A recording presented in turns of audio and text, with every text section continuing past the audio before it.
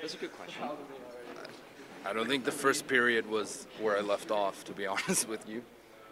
It's probably the worst I've ever felt in a hockey game, but I thought got better from then on, and I thought the second period were a step in the right direction.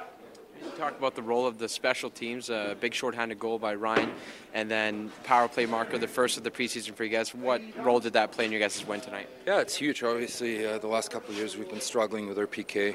Today was very solid. All guys that went out there did a great job, and that's how you win hockey games in this league. So obviously, great power play goal by Cass too. So let's get special teams tonight. Leon, what were your first impressions of Anton in game action? I thought he made some nice plays. I think it's not easy stepping out of a plane, and time difference, not much time to adjust. But I thought he had some pretty good looks, and hopefully he can get better.